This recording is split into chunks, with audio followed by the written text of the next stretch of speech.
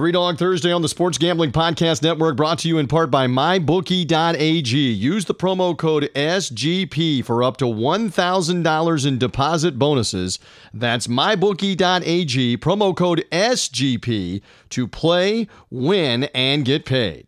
Sports Gambling Podcast Network and All Things Comedy are teaming up to run back the 2019 NFL playoffs via Madden simulations and give away $10,000 in MyBookie credits. Go to sportsgamblingpodcast.com/ATC for all the info. That's sportsgamblingpodcast.com/ATC.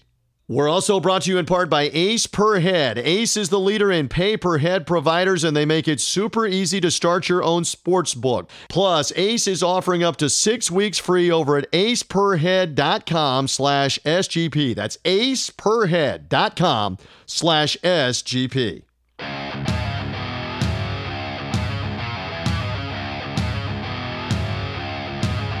Football fans, it's time to go on the record for this week's matchups in pro and college football with just one catch.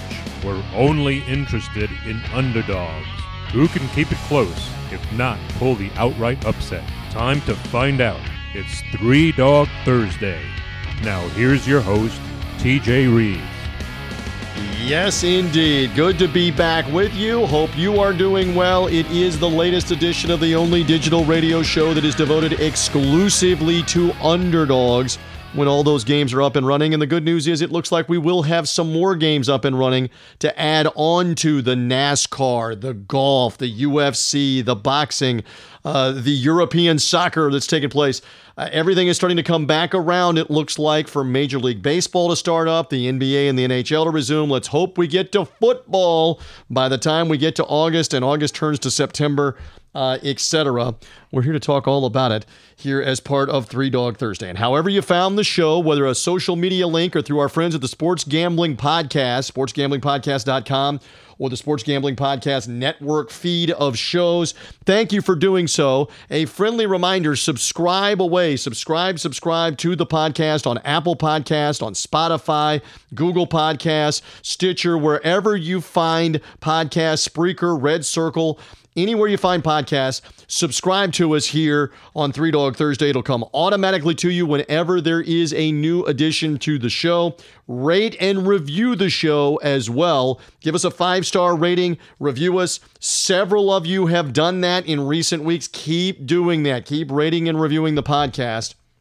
And that will only help more people discover Three Dog Thursday. I want to tell you also to find our YouTube channel for video. Our YouTube roundtable segments are there. You can go back and relive past ones on past episodes. And obviously the one for this current episode will be there, where you will see the likes of longtime NFL writer Jason Cole on the roundtable with me, along with Danielle McCartan of WFAN and the New York media in the New York, New Jersey area. And Will Haskett, based in Indianapolis, does a great job, multifaceted broadcaster, also part of SiriusXM's PGA Tour radio golf coverage. Covered the event last weekend in Detroit that Bryson DeChambeau won. We're going to talk with Will about DeChambeau. If you're not familiar with golf, he is an amazing talent. Former amateur champion, former NCAA champion, now has won multi-times on the PGA Tour, but that's not the whole story. The whole story is he has bulked up like a linebacker and is hitting the ball farther and farther and farther, and the roundtable is obviously going to be discussing this a little bit later on. I look forward to Jason and Danielle and Will's takes on all of that. Straight ahead, our handicapper from MajorWager.com and Vegas Insider is Brian Edwards. I always love his insight on all things. I want to talk NFL with him, including this Patrick Mahomes contract that he has received from the Kansas City Chiefs. A massive 10-year deal. What are the implications of it? What does he think? What does it mean for the Cowboys and Dak Prescott? How about them Cowboys? What does it mean for Prescott and a long-term deal for him? What does it mean for Deshaun Watson, Lamar Jackson, any of these other guys that are younger and are due a new deal? How much are Bears fans kicking themselves about Mitch Trubisky being the guy they took instead of Mahomes in that draft back 3 years ago? So Brian will have thoughts on that. We'll talk about the NBA resumption, including a star player for the Indiana Pacers saying, nope, I'm good. I'm not going to be able to play in the resumption of the NBA. What does it mean for them? And I'm curious on a future standpoint and an underdog bet standpoint, You can get the futures odds right now on the NBA Finals teams, and I wonder if besides the favorites like Milwaukee, like the Lakers, like the Clippers, who might be another NBA Finals team to sneak in with the faves. If it's not Milwaukee against the Lakers or Milwaukee against the Clippers, who might be a good team to sneak in? I'll ask Brian Edwards about that. And Brian's got a ton of insight in the MMA and the Ultimate Fighting Championship, and they have now moved to their Fight Island. Interested to see what that looks like over in the Middle East, where they've got everything quarantined, sequestered for COVID-19 and are ready to have a UFC series of fight cards over there. UFC 251 is the pay-per-view. Saturday night primetime in the U.S. Brian will have thoughts on underdogs on that fight card, a couple of the fights, including the main event. So I look forward to hearing from Brian Edwards on all of those subjects. And again, I have not said this really in the last couple of weeks of the podcast, but I will say it again here. Remain optimistic, folks. There are obviously a lot of signs pointing to more positive COVID-19 tests that are out there. There are far many more people being tested as well. And one thing that has not been accurately articulated here over the course of the last few weeks with more positive tests. I do this show in West Central Florida here in the Tampa Bay area, and the state of Florida has been right in the crosshairs for everybody to lampoon the state of Florida for the increase in positives for coronavirus tests. The amount of testing that is going on, and then most importantly, how many people are actually not sick, are not symptomatic, are not contagious. That's not being accurately reported enough. And that percentage, it is believed by a great many people that percentage is a great number of the positive tests that you're hearing about. People that didn't realize that they've been exposed, didn't realize that their body fought it off, are asymptomatic, don't have the virus, aren't spreading the virus. I'm not saying there aren't people getting sick. I'm not saying that we shouldn't still be vigilant. I'm not saying there aren't some serious illnesses that are associated with this.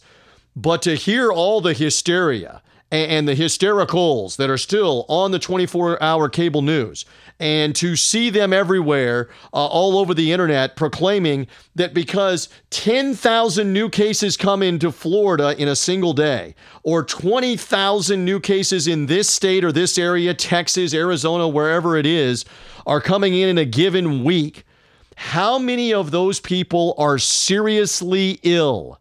If out of 20,000, you're talking about less than 100 that are seriously ill, or even less than 500 that are significantly ill enough to go to the hospital, then folks, I realize that COVID-19 is more dangerous, especially to those that are compromised with their immune system, that are older, that have lung issues, breathing issues. I realize it's much more dangerous than the flu.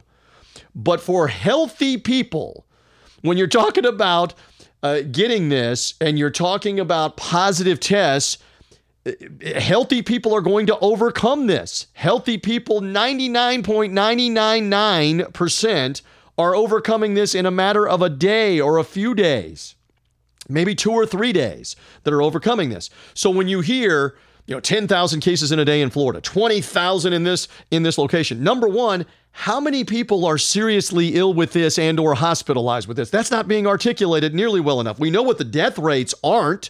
The death rates aren't going up, even with the testing going up, and this only lends credence to the whole asymptomatic, not contagious situation being a lot of these positive tests. And by the way, here's another component of that you need to think about. And all of this relates to sports, by the way. All of this relates to having a Major League Baseball season or having the NBA and the NHL resume. I know the NHL is talking about 2 different locations, 8 games a day at the 2 different locations to resume their little round robin in their first round of their playoffs with 24 teams involved in the playoff picture instead of 16. So the NHL coming back, the NBA coming to Florida. We'll talk more about the NBA throughout the podcast with my guests. The NFL hopefully coming soon. All of this relates, the fear control, the fear mongering relates to everybody not wanting to go back and play sports or go back and have activities or go back and be outside and to compete. So I again stress and emphasize that I am not making any light of the fact that it is a serious virus for those that are older, for those that are compromised. We've got over 100,000 that have died. We've got probably triple of that have been seriously ill, if not more. But out of 200 or 300,000 serious illnesses and 300 million plus people in the country, and by the way, the latest numbers from this week continue to demonstrate that it is a small fraction of the population that actually has this, while the fear control and the fear mongering is going on. So I know I'm going in a couple of different directions with this, but let me bring it back to, let me hear more on who's asymptomatic. Let me hear more on who's not seriously ill with this, because then it relates to the flu, to influenza, where you get it and you're not seriously ill you're ill for 2 or 3 or 4 days. And I'm somebody, my hand is up even though you can't see me right now during this segment of the podcast. I had influenza A, flu A, back in February. I'm giving you an insight into my own personal life. My wife had it back last winter. One of my 2 twin daughters, who's 12, they're both 12 years old, she had it last winter as well. Influenza A knocks you on your butt for a day or two, not unlike the coronavirus. The same kind of thing. Where the fatigue, the fever, feeling like you've gotten run over by a truck for a day or two, and then you eventually, through medication over the counter, through rest, through fluids, through food, through your body's own immune system, if you are healthy, you're able to overcome it. And before anybody runs off and says that I'm trying to minimize that the coronavirus isn't more deadly than influenza A, it is more deadly for those that are older and those that have compromised immune systems to not be able to overcome it. I get that. And we've had many more deaths than influenza A. But then again, with influenza A or B, the flu, there are other treatments that we now know about, not necessarily a direct, take a shot, take a pill, and it's going to be over. But there are many different treatments now that help your own body fight it off. And so what does this come back to? Let's be smart. Let's be reasonable about all of this, because the millions and millions and millions and millions of people that dealt with the flu, like I did, like my family did, that was not a reason to scare everybody to death on go inside and stay inside and don't function and don't have anything, don't have any sports, don't have anything. And by the way, let's go back in the recent past here. We all went inside and sequestered and isolated and slowed everything down with the spread of this, much to the detriment and the devastation of the economy, the workforce. Forget about just sports here on the podcast. And so now it should be up to everybody, not just TJ, but everybody to make their own decisions. Social distance, yes. Good hygiene, yes. Be smart about taking precautions around those that are older parents, older relatives, et cetera, et cetera. But when it's reasonable to return with social distancing to work and for sports, then let's do it. Let's do it. Let's get rolling. Let's get the games back going. And that's why we see all of this stuff starting to crank up. And I look forward to it. I look forward to talking more about it, not just on this podcast, but on subsequent podcasts that are coming up. Thank you for allowing me to vamp. Brian Edwards is going to be straight ahead. Our round table later on. Again, find the YouTube channel, find the video, as Jason Cole, Danielle McCartan, and Will Haskett will join me in a bit. It is all part of the only digital radio show that is devoted exclusively to those underdogs when we have the games. It is Three Dog Thursday. Let's get started. Yes, let's get things underway as we customarily do. Love the insight, the humor, the takes, the odds making of this man from MajorWager.com and Vegas Insider. Brian Edwards back with me. It is hot everywhere. Sports now starting to heat back up. But, man, whether it's the Gulf of Mexico where we live in Florida, the Atlantic Ocean, the swimming pool, we all got to get cooled off. How you feeling as we crank along? Feeling good, TJ. Really fired up for this UFC event, not just Saturday night, but a card on Wednesday as well, and 4 shows on Fight Island, which is Yas Island, over a 3-week stretch starting Saturday. All right, so more on the UFC, and he likes a couple of underdogs on that card, the Ultimate Fighting, the MMA, in a few moments. We are going to talk later in the roundtable portion of the podcast, the video portion of the podcast, with Jason Cole, Danielle McCartan, and Will Haskett about the Patrick Mahomes deal. So again, that's a tease. In the business, we like to say it's a tease. It's a tease later on for you guys to find the YouTube page and see us on video, but you can hear that later on when we talk about Mahomes' deal. But while I got Brian Edwards right here, we got to talk about 10 years, $450 million, could be with incentives up to a $500 million deal. Super Bowl winner. Big future in front of him. Brian, what do you make of the Chiefs just unloading a Brinks truck here? Very, very smart move. He is 24 years old. He will only be 35 when this deal expires. The chances of them having to redo it once again, well before we get to 2031, those chances are very, very high.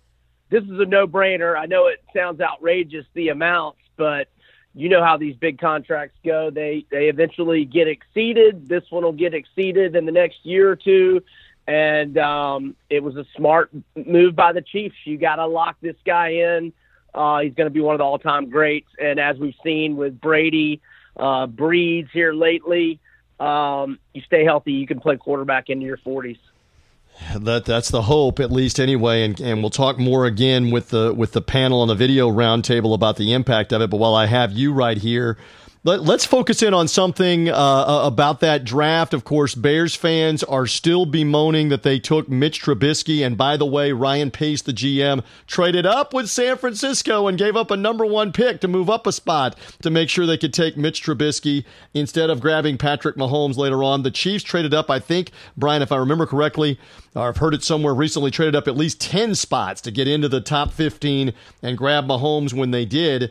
Yes, the Texans got Deshaun Watson out of that draft, but there are a lot of teams that foolishly maybe had a chance in the top 10 or had a chance to move up like Kansas City to grab this guy and did not do it. Follow up on that for me. Well, not only did you miss out on Mahomes, but, you know, it was just a total whiff on Trubisky. In my opinion, I mean, he had only been the starter at North Carolina for 1 season. I mean, I think he only had 13 career starts. Something like that. I mean, yeah. I'm not second guessing the Bears. I first guessed them, and I didn't even think Trubisky, should have been a first round pick, much less trade up the way they did and give up a king's ransom. And, you know, I watched Texas Tech a lot. I bet their overs a lot, and I loved watching Mahomes. Now, I was I didn't criticize the pick by any means, but I was just a little worried about his height. But there's no problems with anything in his game or his repertoire. And they look like they are going to be set for a while. We'll get into more of the contract on the roundtable. Again, I'm teasing the roundtable a bunch. There on that. Interesting that for the rest of the NFL quarterbacks, I mean, we saw massive deals for guys like Matt Ryan and Aaron Rodgers that came around recently, or Ben Roethlisberger, and the big contracts that are being thrown around. So, you know, I guess Deshaun Watson's big deal, Dak Prescott looming. He's allegedly going to sign the franchise tag that's going to have him around $30 million. What's a few million among friends, right, Brian? $30 million, $32 million, something like that. And then you wonder what down the road. I know Lamar Jackson was just the last couple of years, but you wonder about Lamar a couple of years from now and what he might be worth. Don't know that it's Mahomes type level money right now for him, but man, if they have another huge year, who knows? You're right. I mean, this is the latest massive deal. There will be other massive deals that'll be coming. Yeah, and I think Dak he's risking a lot. I mean, not that. What's he going to get? Is he going to get paid 35 this year? Something like that. Yes. 30 to 32, 35, something on a 1-year franchise deal. Yeah. Yes. Yeah. So we don't have to worry about him going broke, but if he were to have a big time injury this year, he's really risking a lot because he can hook up his grandchildren right now. And I really don't think he is as good, or not nearly as good as Mahomes, and I don't think he's as good as Deshaun Watson either. I think he's taken a risk, and I hope it works out for him. But I thought he should have taken, what was it last summer? I think it was a 30 a year he turned down, and I hope it works out. It was not as long-term a deal and not as much guaranteed money as this Mahomes deal. And I guess part of the argument, again, from agents and players that have watched this is, if you're betting on yourself here, wait on some of these other contracts to come in and then use that as the barometer on what you're looking for. Because if Mike McCarthy, the new coach, and we got to remind ourselves here with all the pandemic stuff, the Cowboys have a new coaching staff. McCarthy, the former Packers coach, comes in, quarterback guru. I know him a little bit. He was a former quarterback guru with the Saints, with the 49ers. That's how he got the Packer job, the relationship with Rodgers.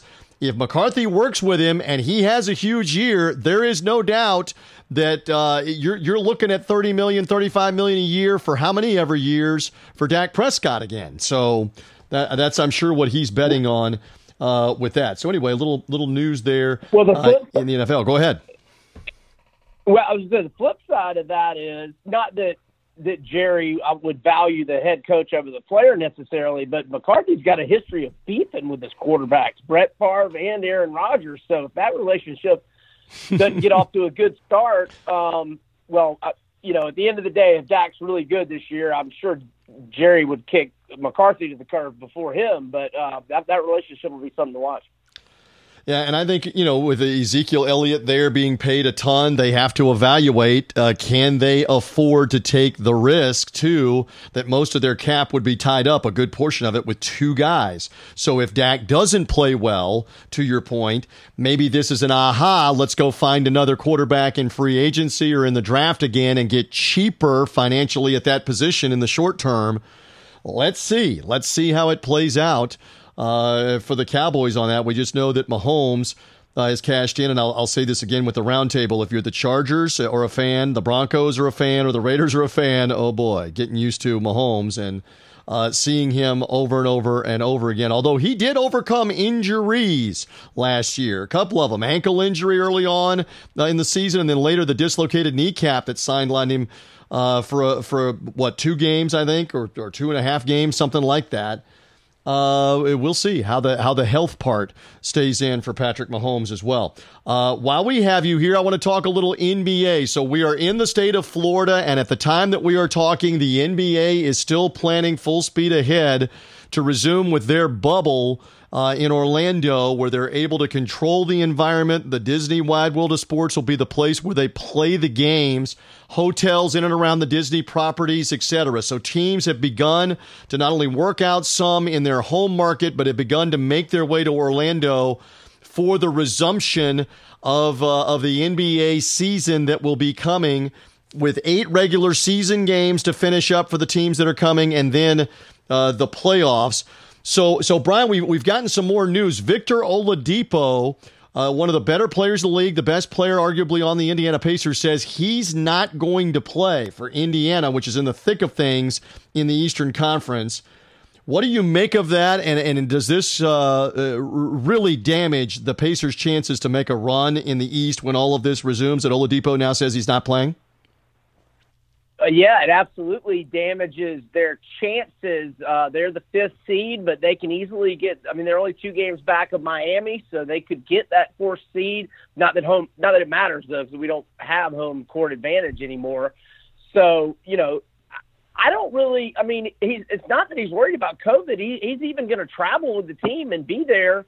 It's more, now it was a pretty bad injury, and he had only played 13 games, but the last, I think it was the last 4 or 5 games, he was really starting to, to get back into the swing of things. And obviously we've had a 4-month break here, but the last game they played against Boston, he had 27 points, 7 boards, and 4 assists in only 28 minutes of playing time. Now in the 13 games, he only averaged 13.8 points, 3.2 boards, 3.0 assists, but those minutes were, pretty limited. Those first 5 or 6 games. So yeah, it's a big blow to Indiana, but he's a young guy. You don't want to lose him in the long term, Although I think he has only 1 year left on his contract, but I mean, unless he gets injured again, I would think Indiana is going to want to re-up with him. 27 years old, and he's probably a top 50 player in the league. I think so. Probably a top 25, maybe even go that far when fully healthy. And again, this is going to be big question marks for a lot of these teams on who's back, who's healthy. We saw pictures that it looks like Zion Williamson is in even better shape, maybe took as much as 15 pounds of kind of the baby fat, if you will, off that he played with at Duke in his first year in the NBA and is more sculpted. Of course, right now, the New Orleans Pelicans right now are on the outside looking in for the 8th seed, trying to chase down Memphis in the Western Conference just to make what would be the playoffs in the resumption. Hey, one thing that I'm interested in, they've got futures odds up for the NBA Finals. We haven't really talked about this angle. We've talked about other angles about battling for the 8th seed and who might likely be that 8th seed in the East or the West. Most everybody would suspect that the top seeds should be in the NBA Finals. It's not always the case, though. But the Lakers are the top seed in the West. Milwaukee with Giannis right now, the top seed in the East. That's the heavy favorite for the NBA Finals matchup.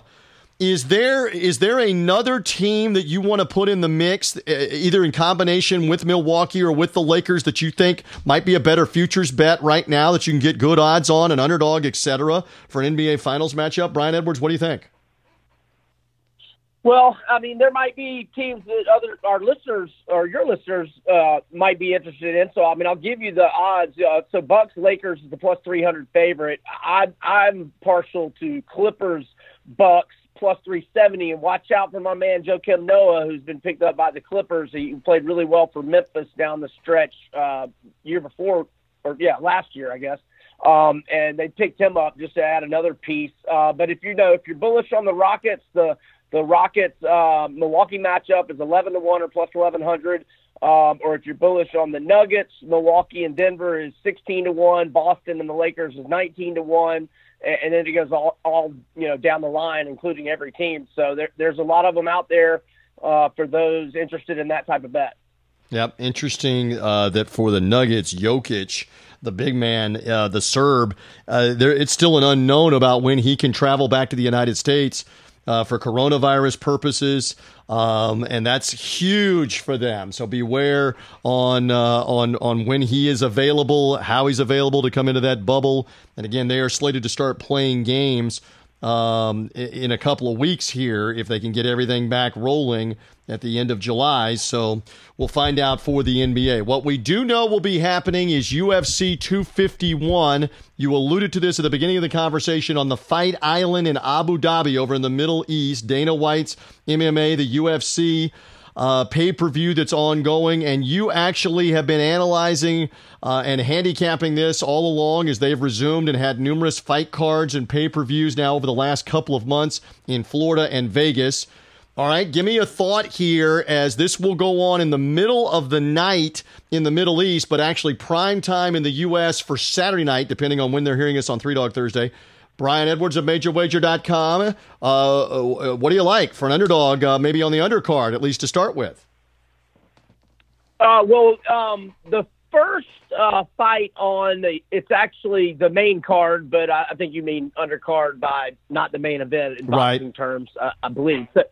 So, I like Paige Van Zandt. She is an enormous underdog. She is as high as plus 645 at One Offshore. Now, she is been out for 18 months. She broke her arm and had to have multiple surgeries.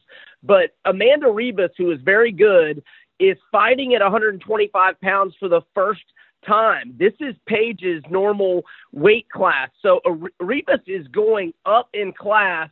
And so I think, that there's a chance. And I'll also mention this is a contract fight for Paige Van Zandt. Her UFC contract ends after this fight. And really she's a hell of a fighter, but even just if it were based on the good looks, she's going to have big money offers from Bellator, One Championship, PFL, etc. So she really wants to perform well in this spot, and I think she's got a decent chance, and she's a plus 645 underdog. Paige 12 gauge Van Zant, and give her Instagram a follow. You might like that too. Yeah, Paige Van Zant, not bad looking, but can fight as well. So again, you like her as the underdog. And then the main event is interesting because one of the fighters is a late replacement if you don't keep up with this, and I don't keep up with it hardcore, obviously, like Brian does. But this is a late add to the main event fight, and you like that fighter as a potential underdog. Explain more, Brian. Yeah, so after dinner Friday night, I saw it on my phone that Gilbert Burns, who I recommended, we have at about a plus 180 price against Woodley, not only like 5 or 6 weeks ago, and he won. He was getting the title shot, but he tested positive for COVID. So Burns got the title shot because Jorge Gamebred Masvidal, who was the 2019 UFC Fighter of the Year, had the fastest knockout over Ben Askren, and also had big wins over Darren Till and Nate Diaz for the BMF belt. So Jorge, he beat Diaz last November, and Dana, right after that fight, said that was the fight to make. Kamaru Usman, the welterweight 170-pound champion, fighting Masvidal. So Masvidal has been training for Usman since December, but when their negotiations broke down and Burns was so hot, they just gave the shot to Burns. But, Jorge's teammate, Dustin Poirier, who fought whatever it was, like 10 or 11 days ago, it's not like Masvidal quit training. In fact, he was helping Dustin get ready for his fight as their teammates down in South Florida. And so it's a short notice fight. I guess you say 8 days, or it didn't become official until 6 days before. But I'm not really looking at Masvidal being that handicapped by this. He was full on training for this fight up till like 5 weeks ago, and it's not like he quit training. Now, he did say he did have to cut 20 pounds in 6 days. However, I read earlier on MMA Junkie, Mike Dulce, who's one of the top nutritionists that UFC fighters work with. He not only said it wouldn't be a problem, but he said that Usman's weight cut would be tougher because Usman normally walks around at more than 200. So I got Masvidal on Monday, right when it came out. I got it at plus 260. I tweeted, it's hard to predict these odds moves, but I would get it now. And right now, the best price on the board for Masvidal is plus 230, and there are a lot of books that are more like plus 200 and plus 210. I think Masvidal KOs Kamaru Usman to win the belt. But I will say Usman is a better grappler and a better wrestler, but Masvidal is not bad in either of those departments, and Masvidal has an enormous advantage when the fight's standing. All right, so something to keep an eye on there on which way this fight goes. Does it become a grappling wrestling event, or is it stand-up, upright fight? It's a good point that you make there on that. Always love the insight of Brian Edwards. You can find him again at Vegas B Edwards on Twitter. Find him on MajorWager.com, writing about UFC 251. He wrote about the Mahomes contract. You can read more about the particulars and what it means for the Chiefs and their futures odds. Chiefs right now, Brian, what at about 11.5 on the win total? It's ridiculous. The under-over is 11.5 for them all the way up with Mahomes. So it's wild. Read more there at MajorWager.com, and you also get his picks as well on Vegas Insider, particularly for the UFC, etc. And we love having him here on Three Dog Thursday. Always love it. Try to stay cool, my friend. Always love chatting with you, Brian. Great stuff as always. Be well. We'll talk to you again next week. Thanks, buddy. And let me squeeze in. Get Max Holloway plus 200 and Jose Aldo Jr. at plus 190. Two more underdogs I like on the main card. Thanks, TJ. Have a great one. My thanks again there to Brian Edwards, hanging out with me as he does each and every week, giving you a great insight in odds making and underdog. Still to come, our roundtable is straight ahead with Jason Cole, Danielle McCartan, and Will Haskett on the roundtable this go around. All things Mahomes in the NFL, the Yankees in Major League Baseball, where Danielle is. Will Haskett just worked the golf tournament, the PGA Tour event in Detroit last weekend, where Bryson DeChambeau won. What about him bulking up and hitting it farther than just about anybody right now? So we'll hear from those guests, and a reminder again, find the YouTube channel to see the video of the roundtable, the Three Dog Thursday YouTube channel. Search away for Three Dog Thursday on YouTube, and subscribe away to this podcast, the audio version of the podcast, on Apple Podcast, on Spotify, on Google Podcast, Red Circle, Spreaker, etc. Subscribe away here to Three Dog Thursday.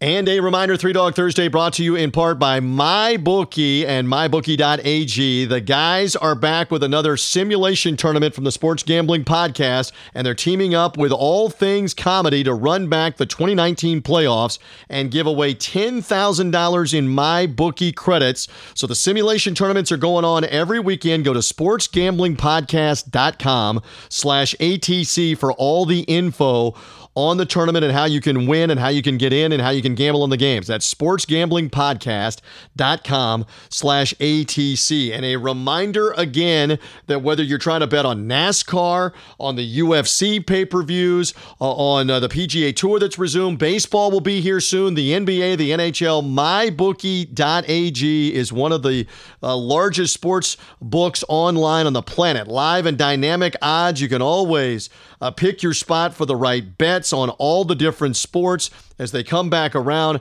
And right now you can sign up with the promo code SGP for Sports Gambling Podcast. Use that promo code SGP. They will match 50% of your initial deposit. Put $100 in, they'll give you 50 more to play with at MyBookie.ag. Put 500 in, you get 250 to play with. Use our promo code SGP for that initial deposit with MyBookie. And as always with MyBookie, you bet, you win, and most importantly, when you win, you get paid fast with MyBookie.ag. And we're also brought to you in part by Ace Per Head. If you've ever thought of starting your own sports book but don't know how, Ace Per Head is here to help with everything that you need. An all-inclusive professional betting site with all the lines updated to the second and wagers graded immediately. They have top-notch customer support 24/7 and some of the sharpest lines in the industry. And again, all the sports coming back. You've got UFC, you've got NASCAR, boxing now back, golf back. Soon enough, it's going to be the NBA and the NHL resuming their seasons later in the summer.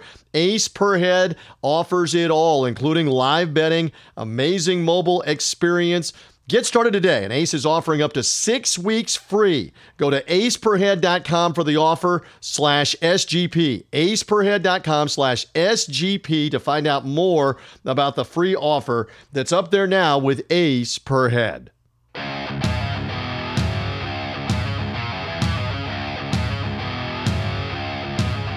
dogs are barking. Who will get it done this week? Three Dog Thursday now continues. Here again is TJ Reeves. We continue along here on Three Dog Thursday, and it has kind of become a tradition now, the video roundtable, and I am thrilled to have my guest panelist this week, longtime National Football League writer and insider, multi-time books, Pro Football Hall of Fame voter as well, Jason Cole, back with me on the Three Dog Thursday podcast. Captain, how you feeling? Fantastic. You look fantastic. You look relaxed. This is good. We got an NFL season looming. We want to talk to him about that. Also with me, Danielle McCartan. Love me some Danielle out of New Jersey, the New York, New Jersey area. Does a bunch of fill-in work with WFAN. Works as well on game days with the New York Giants for the upcoming football season, as well as other endeavors. Coach McCartan, good to have you back on the podcast. Thanks, TJ. Well, we're hoping for this upcoming season with the Giants. We have not heard anything just yet, so we will remain hopeful. I noticed Danielle rocking the Yankees outfit. Yep, we'll get to that coming up. And the other dapper gentleman to join the lady here, although I'm considering myself dapper, and I'm not sure, even though I'm pimping the Ocoee River rafting that we did a little while ago in the summer on the Tennessee-Georgia border today. He is dapper in the hat. He's Will Haskett with me from Indianapolis, Indiana. Will, multifaceted broadcaster and play-by-play, including SiriusXM Radio's PGA Tour coverage. Will just worked the Rocket Mortgage Classic this past weekend in Detroit, where Bryson DeChambeau won. Good to have you, sir. Hey, God bless the new world, man. I can just put a hat over the pool hair and we just get on rolling because people just don't care what we look like in the biz anymore. I'm loving life. Exactly. I'm rocking the COVID lack of haircut. We've been in the pool today here in Florida. Danielle says it's raining in New Jersey, although it looks sunny out your window. I don't know what's up with that. And Mr. Cole is cool anytime out of the year. Absolutely. Yeah. All right. So let's get to it in terms of the National Football League and everything that has been transpiring. Okay. So first things first, Patrick Mahomes. Let's talk about that situation. Jason Cole, to you first.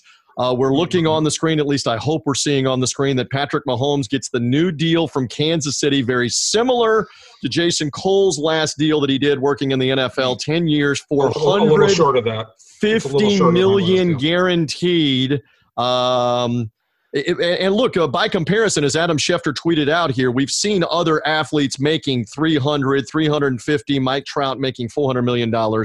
What do we make of the Super Bowl champion quarterback Mahomes, who's what, Jason, 24, 25 with this kind of massive deal? It's the new highest paid deal in the NFL.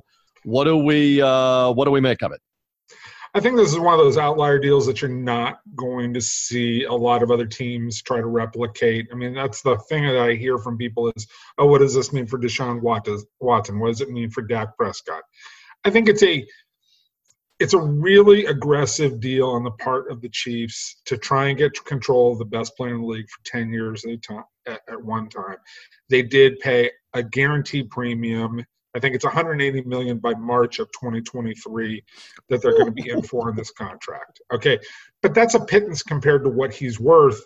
And over 10 years, $500 million could be a bargain for Patrick Mahomes after 10 years if he gets that far. All right, so there's a lot of ifs to it. All right, but he's clearly the best quarterback in the league. You're going to pay that kind of money for this kind of talent. You're going to pay for him, especially now he's in a place to maybe win another title or two in the next 3 to 4 years with Andy Reid, Patrick Mahomes. You've still got Tyreek Hill. You've still got Travis Kelce. You brought in Hilaire to go with Damian Williams. So you have a lot of parts together to try and make a little run here. And so you want to keep that all together. But when people talk about Deshaun Watson and Dak Prescott, I don't see the appetite for those teams to want to pay the kind of guaranteed money you need to get control of a player for 10 years. And I'm not sure that the players themselves are going to sit there and say, oh, I'm willing to tie myself up for 10 years without getting that kind of money. Another good point. Danielle, will go to you next on this, that obviously Mahomes has done something that Watson and Prescott have not, which is not only win a playoff game, but win a Super Bowl. And there's more stability, I think, there with head coach, with Andy Reid. What are your thoughts on Mahomes agreeing to this mega deal that locks him up if both sides want this, and the Chiefs clearly would want this for a decade? What about it? Well, there's good 10-year contracts or long-term deals, and then there's bad ones. On that screen that you showed, let's talk about the New York Yankees picking up Giancarlo Stanton's contract. Like, that is a head-scratcher. I mean, come on, man. So let's not even go there. But speaking of Patrick Mahomes, I mean, the guy is clearly the best quarterback, like you said, Jason, in the NFL. I talked to Phil Simms once, just in passing, and he said that Patrick Mahomes is the best technically sound quarterback in the NFL. And that has translated, as we've seen, to a Super Bowl victory and many more to come. They've got a great structure in place there in Kansas City with the team that's around him, with the head coach, and with the ownership. They are going to be going places for a long time to come in the AFC. And the best part about this deal, in my opinion, is the fact that like Patrick Mahomes was able to structure, and they were able to structure the deal so that there is money left over for other players on the team around him.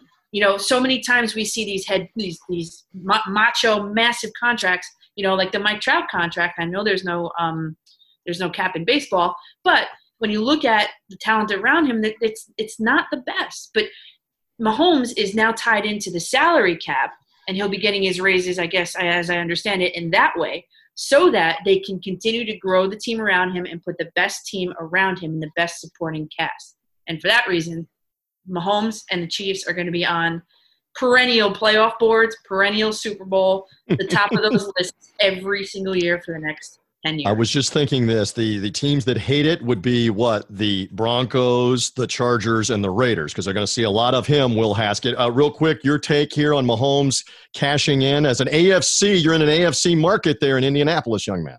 It's a lot of money. I mean, just go ahead and get yourself some of that money, kid. I mean, it's incredible, really, when you think about it. But generational arm talent. I mean, I think when you look at somebody who is completely different and worth it, and then the other thing about it too is like you can't compare across sports, but when you flash the graphic, Mike Trout, if you're an analytics guy or a baseball guy, you know how good of a player he is. But in that market, what it's done to that team, the ability to be relevant, and then as kind of the face of the league, like he's never really been the face of Major League Baseball. Like Patrick Mahomes is also the face of the entire league.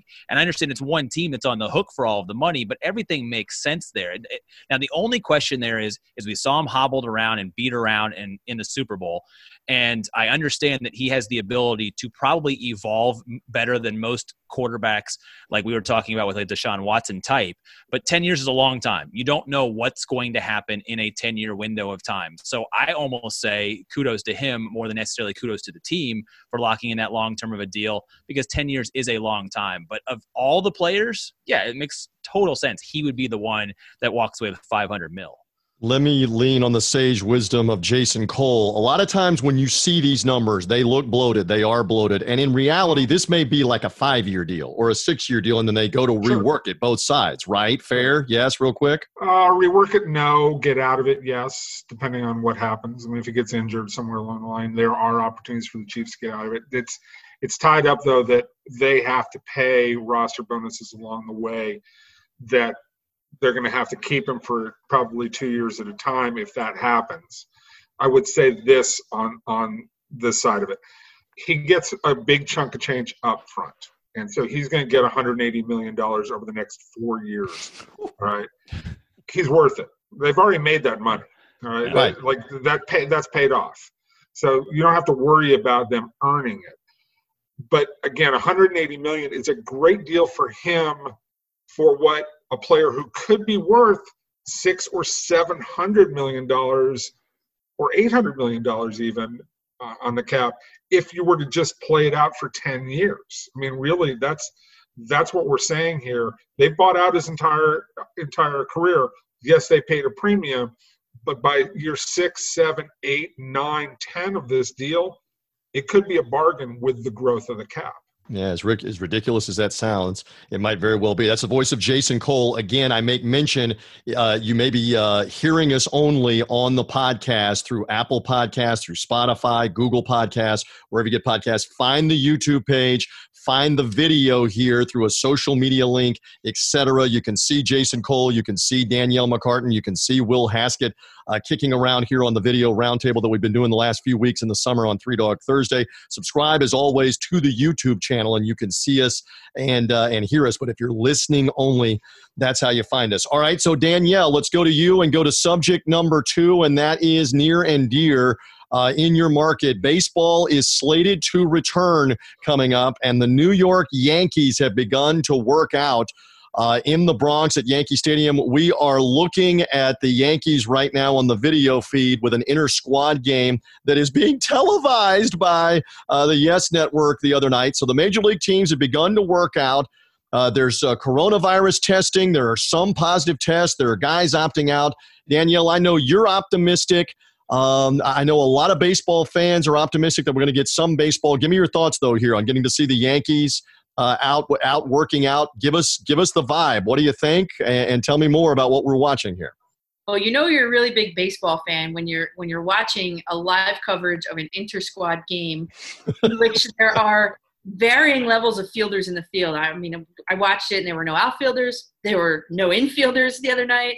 And you know what, though? People are glued to it. Last night, Garrett Cole pitched, and Miguel Andujar lit him up for a home run in right field, first pitch swinging. So I don't know if that bodes poorly for Cole or really well for Miguel Andujar. So that's kind of where we're at here in the Yankee market. And then not to mention the Mets. And you know, I think the Mets and the Yankees are both beneficial by this shortened season. Hopefully they'll get it off the ground. Hopefully they can play their 60 games. And I think that the only thing that we should really be talking about in asterisks is only if the Houston Astros win the World Series. That's the only asterisk here. She gets the dig in on the Astros on that. Yeah, the Dodger fan, I agree. Yeah, he's a Dodger fan. Yeah, I didn't know that about Cole. He's a Dodger fan. Keep going, Danielle. Finish. they are the luckiest ducks of this entire season because they're not going to have to hear it from the fans in the stands. I mean, maybe the Astros created COVID. Who knows? I'm just being facetious. But I'm just saying that, the Mets and the Yankees are in prime positions, and the Yankees have such a great starting pitching lineup rotation, and they've got all their players back from injury. Stanton is back. Judge is back. Hicks is back. Paxton's back. I mean, the Yankees are in business, everybody. And those players were not expected to be back until now on the calendar. And then let's look at in Queens and the Mets. The Mets have such a young, talented roster. They've got Jacob deGrom going for his 3rd Cy Young Award, is like historic. And they've got Alonso. And just go down that roster. I mean, and the best part about this whole season for the Mets is that they have a universal DH now. The Mets have 2, not 1, 2 built into their roster. I thought you were going to say the best part about the Mets and the 60-game season is they won't be out of it in August. That's the line that we keep uttering. They'll still be in it no matter what, and neither will the Marlins. Will Haskett, your thoughts? I know you're in the Midwest. I honestly don't know your baseball allegiance or if you have any, but give me some insight. It's Cubs, right? Go ahead. Oh, the one team that I actually live and die with, the Chicago Cubs. Yeah, everybody is excited about a 60-game season because anything is possible, right? As a Cubs fan, you're like, man, John Lester can stay strong for 60 games. He's going to break down for a full season, but heck, he's going to be able to bulldog his way through a whole season. Got Schwarber hitting DH, even though David Ross claimed he's going to be playing in left field. I'll believe it when I see it. We're going to be seeing Schwarbs on the left side of the dish most of the season in the DH spot. So I think everybody has hope, and I think the other hope of it has to do within sort of this COVID uncertainty. We've seen sports, obviously from my perspective, from a golf standpoint, we've seen sports that are individually run, able to sort of exist in these bubbles. And while the NBA, and I think very much so the NFL, are now extremely worried about the futures of their sports over the next couple of months, the thing that baseball has in a little bit of a built-in advantage is it's kind of socially distant will allow, I think, from a competitive advantage or disadvantage standpoint, the opportunity for guys to slide in and out for a week or so at a time if we end up with some positive tests when competition actually gets started. So it's really sad it took so long and baseball can't get their ish together to figure out how to get on the actual field a little bit sooner than what ended up happening. But everybody got to this point. I think it's in the best shape of the team sports to be able to see it all the way through. And every single fan base, I think, should be a little bit excited because you have hope from day one until the end of the season. Because you're right, like the Marlins could actually make a run, which sounds crazy to think, but anything can happen over 60 games. Anything can happen. Well, Jason's a former South Florida guy, and he's saying it's over for them no matter what. It probably but the good news is right. They cannot be mathematically eliminated till at least like August 15th. That's Will's point. They are still mathematically alive if you have them already dead. Or not. Hey, quick opinions. Jason, Danielle, and Will, is baseball going to be able to get it underway and get it finished here in the time frame that they want to? Because they've already had issues with testing, et cetera, et cetera. I see your fingers crossed. Mr. Cole first. What do you gauge it at? Look, I'm not expert enough to tell you whether this is going to work or not. Right? Nobody is. All right. Even the people who are experts can't predict this enough. We're all hoping, okay, because we want to see something that makes us happy. All right, we need that in this country right now. We need something that's a distraction. So I hope it works. Baseball, I think Will's on the mark. The baseball has the best chance because you do have some built-in social distancing into the game. But that's still no guarantee, especially with the number of positive tests that we've seen so far. So we got a lot of questions. I hope it happens. I'd love to see some kind of sports, any kind of sports at this point in time. That I really, truly love. So, yes, I've got my fingers crossed. I'm hoping beyond hope that it'll happen. And I do think it's going to be an interesting baseball season because San Diego Padres, Tampa Bay Rays with great bullpens, teams that have deep pitching staffs and great bullpens, lots of arms, have great opportunities in this season because it doesn't matter if you have a great rotation or if you have this great lineup. You just need to go game by game to get through it. So I think it's going to be a fabulous short season. It's not what we're built to necessarily be used to, but I'm hoping it happens. Wonderful. Danielle, quickly gauge it. 50-50 chance they get all the way through, get it going, 75-25. Are you more optimistic than that, real quick? Let me channel my inner Dr. Fauci. I'm going to go that they are going to get about 85% of the games done. She got the impersonation. Good. You don't have the gray wig and the glasses though on the impersonation, but Thank she did God. pull it off. Will Haskett, how optimistic that they're going to at least get most, if not all of it in? I'm just glad Dr. Fauci's allowed at this briefing of these four minds today, because that's unlike some other places in this country right now. It's irresponsible for us to even try to assign a percentage to it. I'm hopeful, and I think if there's one thing that we've seen is that many spots and businesses in this country are open to trying to stay safe, to see things to a completion. So if you look at it, the business down the street that's building widgets, they went back to work because they needed people to work, and they're hopefully trying to do all of the safe things. The best thing about professional sports is they're going to be held to a higher standard when it comes to health and safety than maybe a privately held company down the street. So we know there's going to be safety protocols in place, and I think we're more accepting of the fact that there could be mini outbreaks here or there. Could there be a major outbreak that shuts it down? Absolutely. Could there be locations where guys can't play? I mean, could you imagine right now where it's crazy in Arizona with cases by the day, the Diamondbacks showing up to play a game in a month in a town that allows fans into the stands because their local restrictions are different. I mean, there's so many variables that could pop up, but I'm optimistic. I would say I'm more optimistic than pessimistic, because I think people are just trying to find whatever way we can to get things to the finish line so we can keep moving forward and put people to work.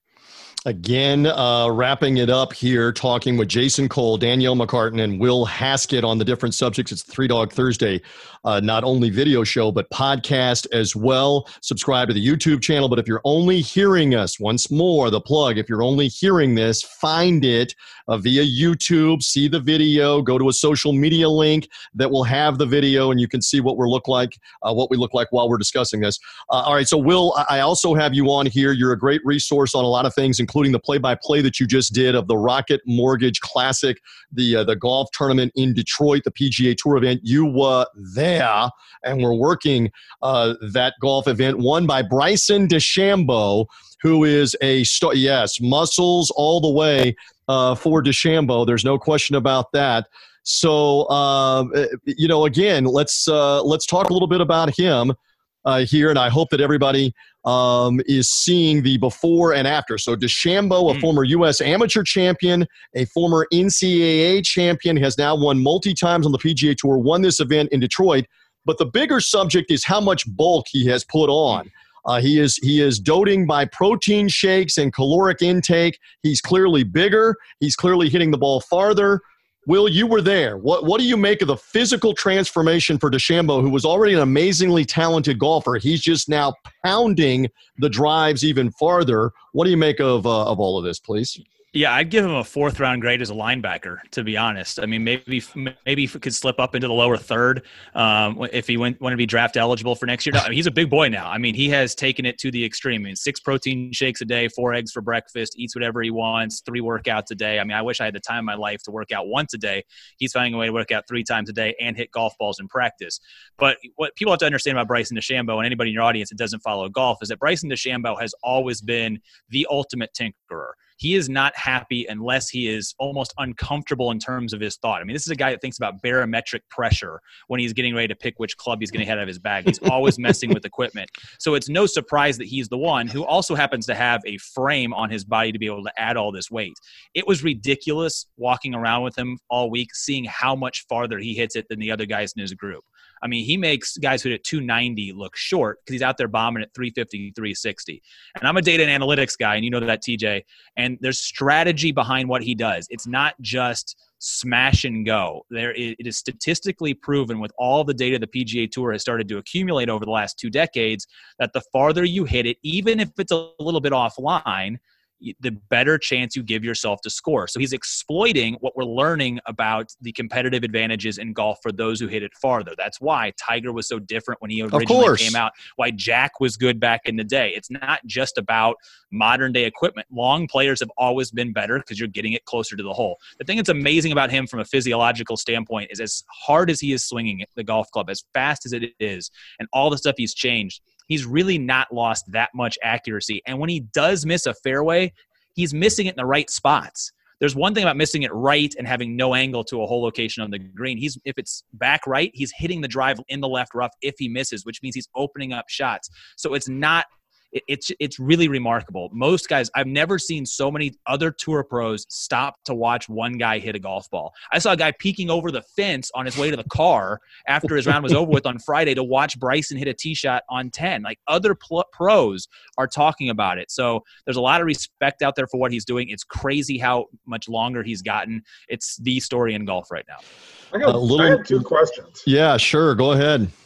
Like, do they PED test in golf? They do. And number two, like, do you like if this is the way that the metrics are going to go, are they going to have to build bigger courses? That's another great question. Go ahead, Will. Yeah, it's two separate conversations, right? Because we can dial back equipment to make the ball go a little less far if we are worried about the sustainability of golf courses. And when that happens, Bryson's still going to find a way to swing it faster than everybody else. So will guys get up to this place where they're able to swing at his speed? I don't know how many guys could actually get there and sustain it and continue to try and do it. Will we see different players try and get into the game? Will we see more 6'4" guys learn how to have touch and learn how to putt, who can then put on 225, 230 and be muscular, athletic sort of guys? I mean, watch this week, the charity event out in Tahoe, and watch some of the NFL players that swing it effortlessly, really, really hard. I mean, great athletes can move the golf ball out there, but can they master the other 13 clubs in the bag? That's the real question. So I think there's two answers to that question. Do we need to shorten it because we're running out of land to build golf courses on? That's one conversation. Will we see guys swing it less, or will we see guys change? I think it's no to the second question, and I think the jury's still out in the first question, depending on what the USGA and governing bodies do to try and reel this back in if we feel like we're running out of ballpark space. Hey, speaking of reeling it back in, I will try to do that just for 1 second. Tiger Woods, they were trying to tiger-proof the courses, right, guys? I mean, Danielle, you're a little younger, but they were trying to tiger-proof everything in the late 90s and the early 2000s. Dustin Johnson hits it a long way. Rory McIlroy hits it a long way. It's just that the DeChambeau's physique has people asking questions, and there's hints around about the PED stuff. Brooks Koepka was alluding to it, the multi-time major winner, that there's some question marks about it. He's got to answer for that, DeChambeau, as this goes along.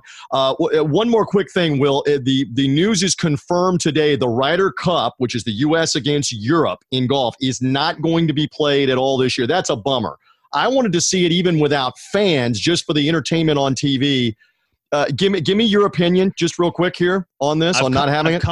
I've come full circle. I was with you a couple of months ago. It's like, let's have as many sporting events as possible. Let's be excited about things. But if there's one event in golf where the fans really, truly matter, it's the Ryder Cup, because it does give teams a little bit of a home course advantage, and it's part of the tournament.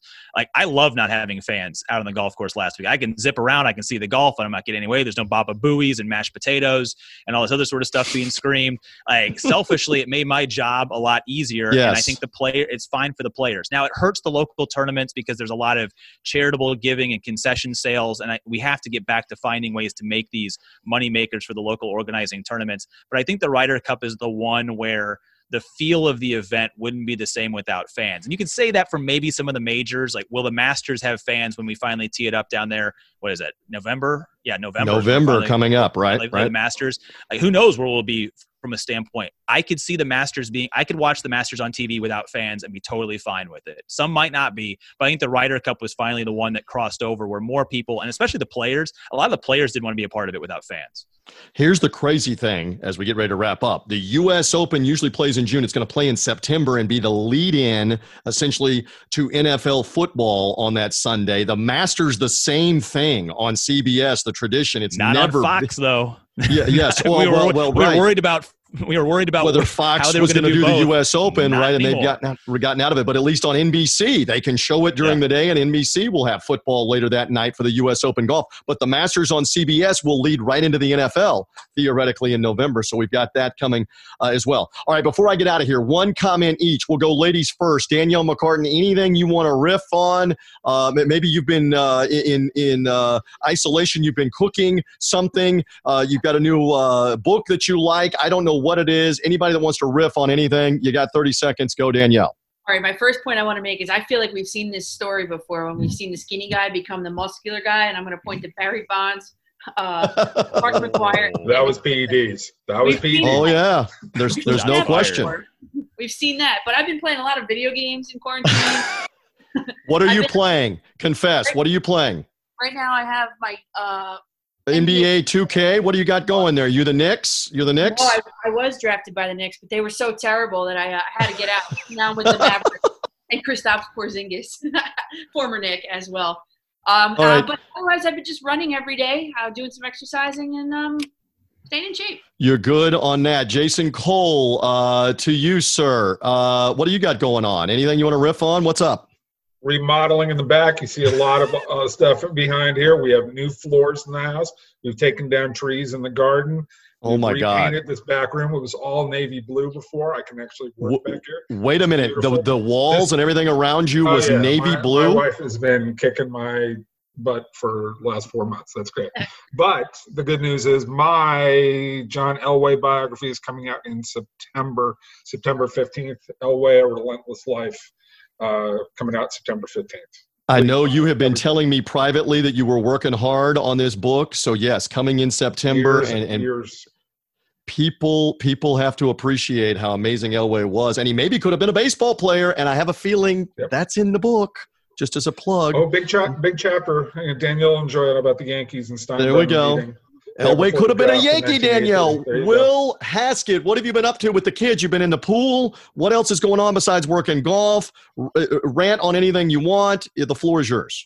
I feel like I'm not going to enjoy the chapter in Jason's book about when he turned down my Colts, but nevertheless, that's not going to be any fun.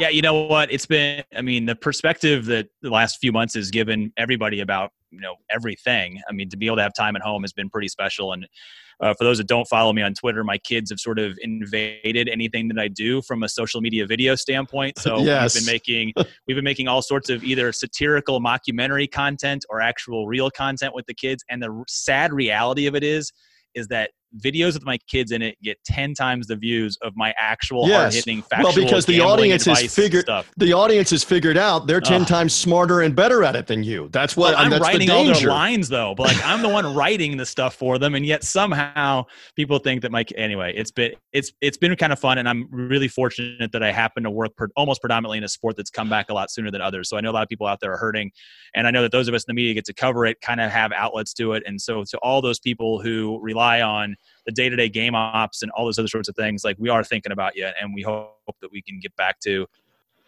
something pretty soon, because the trickle-down effect in this industry has been hard to a lot of different places. So for those of us that are able to talk about it with a smile on our face, we should all be thankful for that every day. We are all trying to be smiling on this. We'll have to leave it right there. My thanks to Will Haskett. My thanks, who's in Indianapolis. My thanks to Danielle McCartan in New Jersey. To Jason Cole in North Florida. Look for the Elway book coming out. Guys and gal, great job here on the Three Dog Thursday video roundtable. I appreciate it. Great stuff. Thank you. See you. Thanks for having me, TJ. And my thanks also to Brian Edwards, our handicapper earlier on the podcast. Subscribe away. Apple Podcasts, Spotify, iTunes. Find the podcast. Again, subscribe on the YouTube channel. Find us on video as well. For now, I'm TJ. We're done on this edition of Three Dog Thursday. Bye.